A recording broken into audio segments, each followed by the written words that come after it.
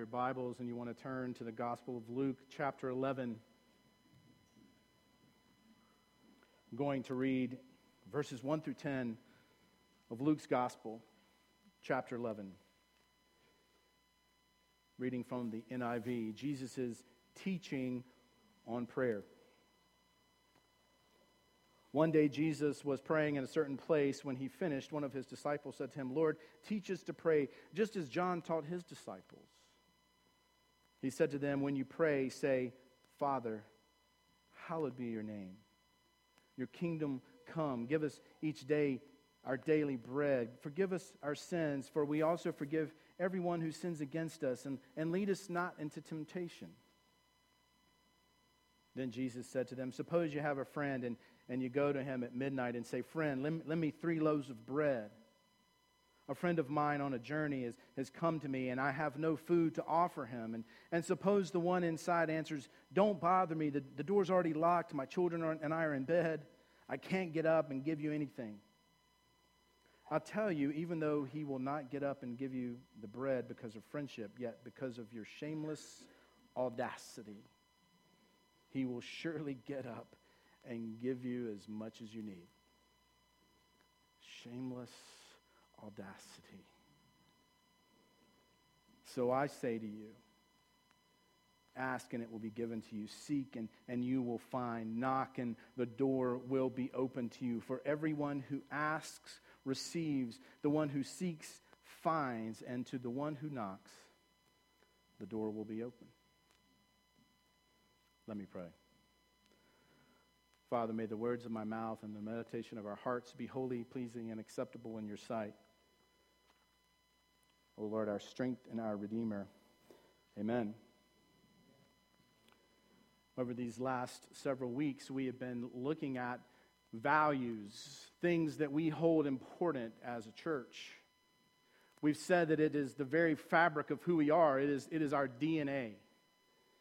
It's not things that we invented or we created. We didn't have some consultant come in and say this would look good on a website or on a mission statement. We didn't do that. This is just simply who we are and who we have been from the very, very beginning. When this church was just a few folks meeting around a coffee table in a living room. So we've spent several weeks looking at this, and we've talked about hospitality. That hospitality is at the very heart of God. What is grace and graciousness but hospitality?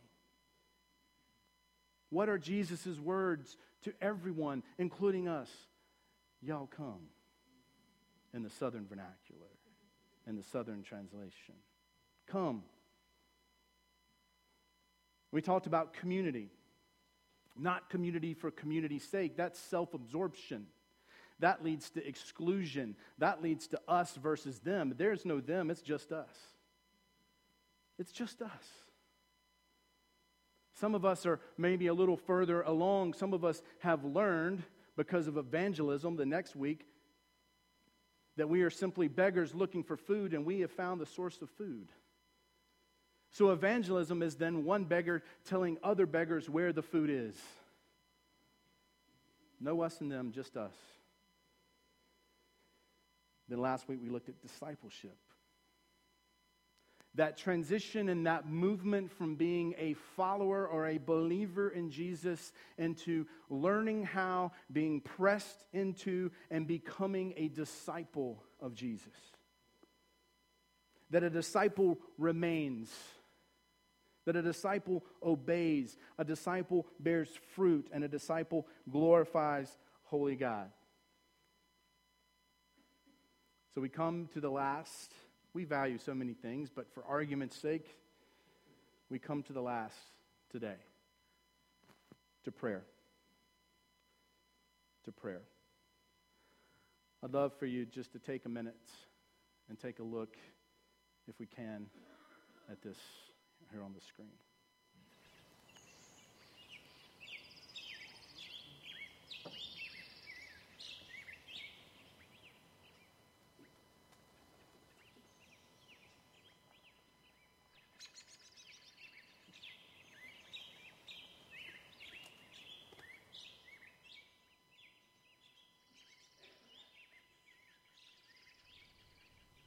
Prayer.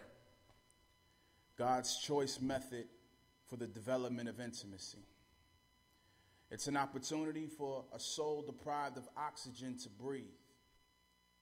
It's our dependence displayed. It's imitating Jesus and behaving like we believe him. A demonstration of our faith. It's outpour and intake. It's crying out and finally being heard. It's evaluation and should occasionally be joined by tears and often associated with revelation. Prayer, a place made for request and confession. Soap and water for the spirit, a place of cleansing, a place meant for bending and breaking and reshaping. It's consciousness refined, a place where our perception is challenged by God's design, his intent exclaimed through the halls of our spirit and brain. Enter with an issue, exit with a choice. Prayer is listening to your inner voice as it spills its guts to the living God. It's what the disciples asked to be taught.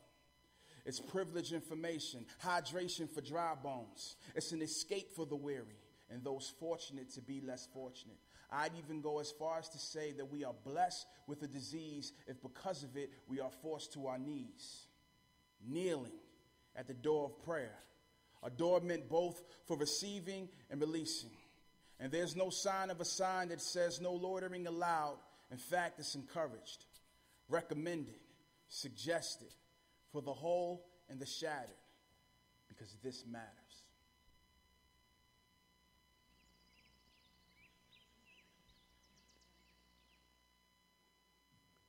So in closing, I'd like to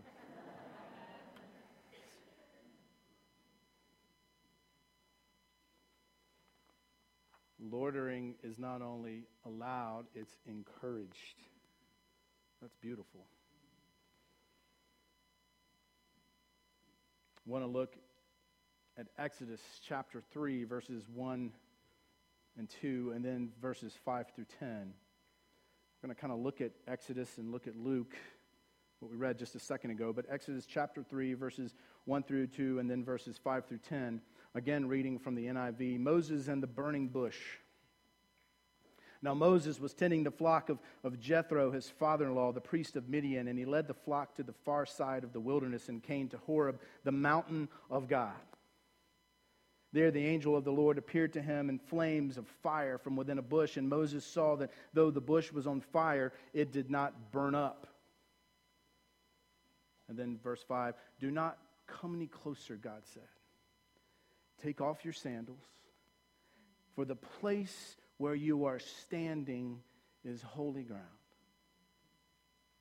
And I want to suggest to us this morning that whenever we approach a holy God in prayer, the place in which you are standing is holy ground. It is the place of being, of connecting. It is safe because we are communicating with the creator of the universe. Then he said, I am the God of your father, the God of Abraham, the God of Isaac, and the God of Jacob. And at this, Moses hid his face because he was afraid to look at holy God, the other. The Lord said, I have indeed seen the misery of my people in Egypt. I have heard them crying out because of their slave drivers, and I am concerned about their suffering. So I have come down to rescue them from the hand of the Egyptians and to bring them up out of that land into a good and spacious land, a land flowing with milk and honey, the home of the Canaanites, the Hittites, the Amorites, the Perizzites, the Hivites, and the Jebusites. And now the cry of the Israelites has reached me, and I have seen the way the Egyptians are oppressing them. So now go. I am sending you to Pharaoh to bring my people, the Israelites, out of Egypt. Rescue.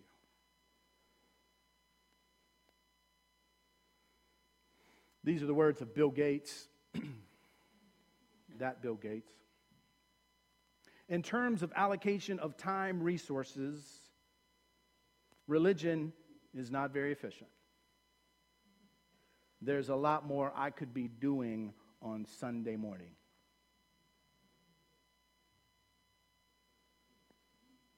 For the postmodern person, And really, that's all of us. We're all living in a postmodern age. To the postmodern person, spirituality is a time-challenging adventure, even to the point of it being, to some, quote-unquote, not worth my time. We are a culture with strong faith in technology and immediacy. We get irritated, upset, and entitled when our internet isn't fast enough. And as the comedian says, give it a second, it's going to space. And coming back. Give it a second.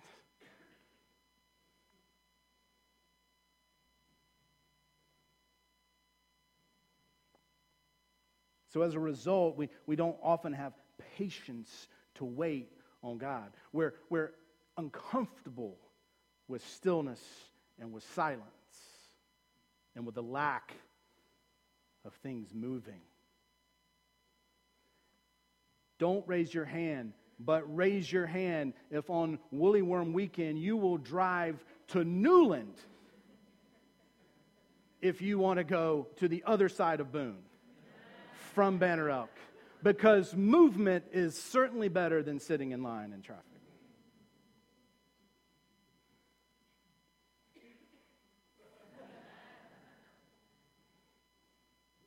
As a result of this, God's response to our prayers may seem challenged. They seem perhaps even non-existent. We are a culture focused on efficiency, profitability, instant gratification, and that sometimes, let's be honest, pretty much all the time goes juxtaposed to holy God, who is often a God of slow and a God of long and anything but immediate. Yet the Scripture tells of a covenant God with a covenant people. I am the God of your father, the God of Abraham, the God of Isaac, and the God of Jacob. Exodus chapter 3, verse 6. And although the covenant came through one person, Abraham, it was a covenant for all human descendants. I will make of you a great nation, and I will bless you and make your name great so that you will be a blessing. Not great for gratefulness' sake. That is self-absorption. And oh, are we not self-absorbed? But great so that we will be a blessing. By sheer definition, that means looking from within and looking out. Although the covenant came through one person, Abraham, it was a covenant for all human descendants. See, the biblical pattern is that God works through individuals for the benefit of all people. A-L-L, capitalized, underlined, bold, italics, highlighted, whatever. No wiggle room. Not for those whom we deem important enough to receive it, but for all. That's the gospel, not my words. All. I will make of you a great nation, and I will bless you, making your name great so that you will be a blessing. You see, God's blessings to the whole usually come at the price for the one that's called.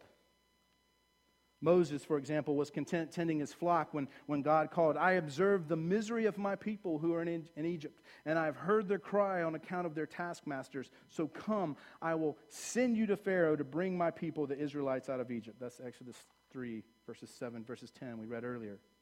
After 400 years of frustration, God's intervention must have been this amazing, joyous occasion for Israel.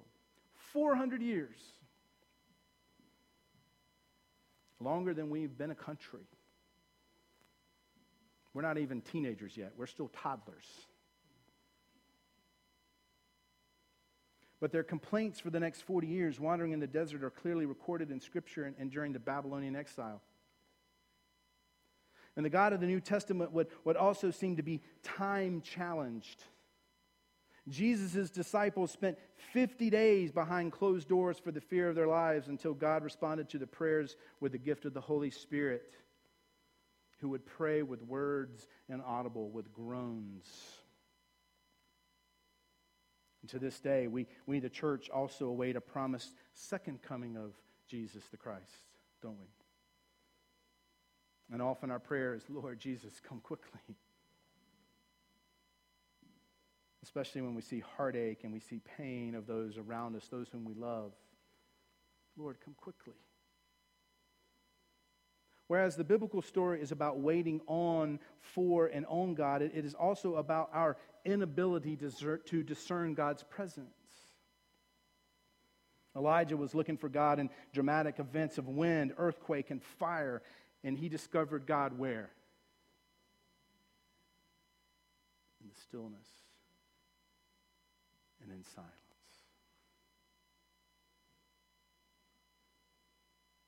I was 10 years old at a Baptist church in Austin, Texas, where I heard the Sunday school teacher say the three biggest tools that the devil has is hurry, worry, and noise.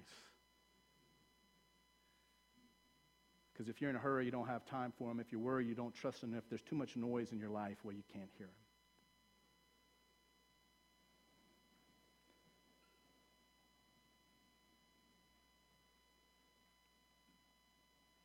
The silence. The long, dramatic pauses of life. Jesus wept over a city because its people were unable to recognize the time of God's visitation and seemed angry with Philip almost when he asked Jesus to show him, Have I been with you all this time, Philip, and you still do not know me? Whoever has seen me has seen the Father. That's John chapter 14, verse 9. So let's think about this for a second, all of this coming together. Could it be the power of the covenant-making God comes in and through community, through us? Prayer is and should be a personal communion with God. That's fact. That's true. But we've also said that our relationship with the Holy God, our relationship with Jesus, while very, very personal, is never meant to be private. We grow and we are placed in a community of believers. So prayer then is also a common experience to us. It's the community of Banner Christian Fellowship. It's an experience of communion with other people. Prayer is something we value. It's part of our DNA. It's what we do. It's who we are. And it's been a part of that DNA from the very, very beginning. But if a Hebrew word for prayer, avoda, means to be of service, that's what it means. And to work or take action for higher purpose, then prayer has a social component to it. Not just some deeply personal thing. There is part of that impacts the community around us. When we pray to invite God to change our environment, our circumstances, our experience, we also must be ready to be changed by that prayer. But so many times my prayers are to do something out here. It's far scarier for me to pray for God to do something in here. And in here. Community. You see, it's often the case that prayer does not change our circumstances. At least it seems. But certainly changes us. Abraham, Moses, Jesus, each delivered or discovered that in relationship with the divine, holy God, that prayer is not some passive experience. It's not something we do when all else fails. When all else fails, read the instructions, right? Prayer moves us to a higher purpose. In some ways, there are similarities between today's younger generations, the millennials and the homelanders and all those others, the postmodern church, and those entering adulthood in the politically charged 50s, 60s, 70s, 60s and 70s. Many were and still are skeptical that a relationship with God would bring about racial equality, eliminate poverty, and bring world peace. The socially active baby boomers wanted to change the world, and they were impatient, waiting on a holy God to do it. Our covenant God is a God of change. And the covenant people are called to be agents of that change. This is not a spectator sport. This is get in, roll your sleeves up, and join in.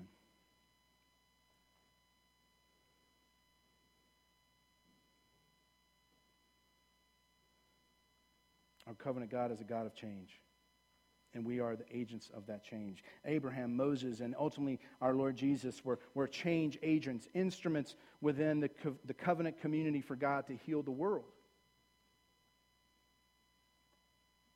We all live with the tension, spirituality between self-care and social responsibility. We all live in that tension. Self-care, social responsibility. Both important, both vying for our time, our attention. In his book, Let Your Life Speak, Parker Palmer argues that self-care is actually never a selfish act. It is simply good stewardship to discover and nurture the gifts God has given us to fulfill our social responsibility. Whereas fulfilling one's role in God's healing of the world can be satisfying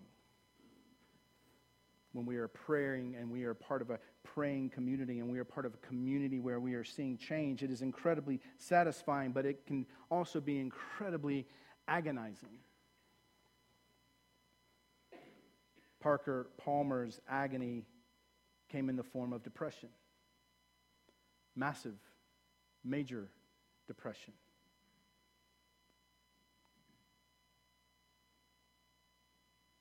Agonizing. But Palmer's discovery during his depression is interesting. He writes and observed that he often thought of his depression as the hand of an enemy trying to crush him. But then at some point something changed. Not his circumstances, but something changed. And he said that he started to see this as almost the hand of a friend pressing him down on the ground on which it is safe to speak, safe to stand.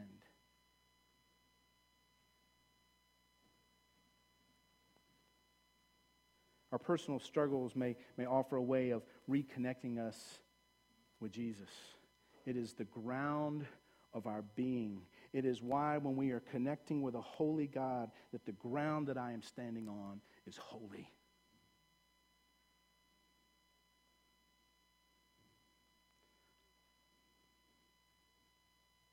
It's a safe place when I am in communication with God. When I am in prayer, it is a safe place, even in the midst of chaos around me. The ground of being. God as a ground is this amazing image of renewal, of safety as we gain strength, as we re-enter into the arena of wherever it may be, of family, of career, of school, of friendships, relationships. It's a safe place as we leave our prayer closet for the workplace, for the broken relationships in our lives, for the neighbor who is unkind, for the child who is running and kicking against the goads, trying to prove everything wrong, instead of listening to story and the gospel. For the crosses that we must all bear, that space, that moment, that time is holy. Jesus' prayer at the Garden of Gethsemane, for example, was Jesus' grounding himself to give him strength to face the cross. Mine and perhaps all of our most frequent prayers are to seek God's intervention. But when I only pray in this way, I come away from this intercessory prayer wondering why maybe God hasn't responded. I get impatient. Perhaps I'm unable to discern God's response because He is holy God and I am not. Yet our biblical history assures us that God is faithful to us, the covenant community. He's faithful. He is trustworthy. We may enter prayer hoping for personal healing and discover that the real power in prayer is in community and that there are people joined with us, whether we realize it or not, who are praying with us, for us. Maybe that's it, or at least part of it. Prayer is this activity of personal reflection that ultimately connects us with Jesus and with other people. It's this activity that calls us beyond ourselves to a higher purpose. Whereas my vision, our human knowledge is often lacking foresight, certainly creativity, certainly intellectual grounding, and it's certainly time constrained. God's vision doesn't lack anything. There's no limits. It's always seeking the good of God's creation. And our prayer life reconnects us with that. We plugged back in. For real plugging in.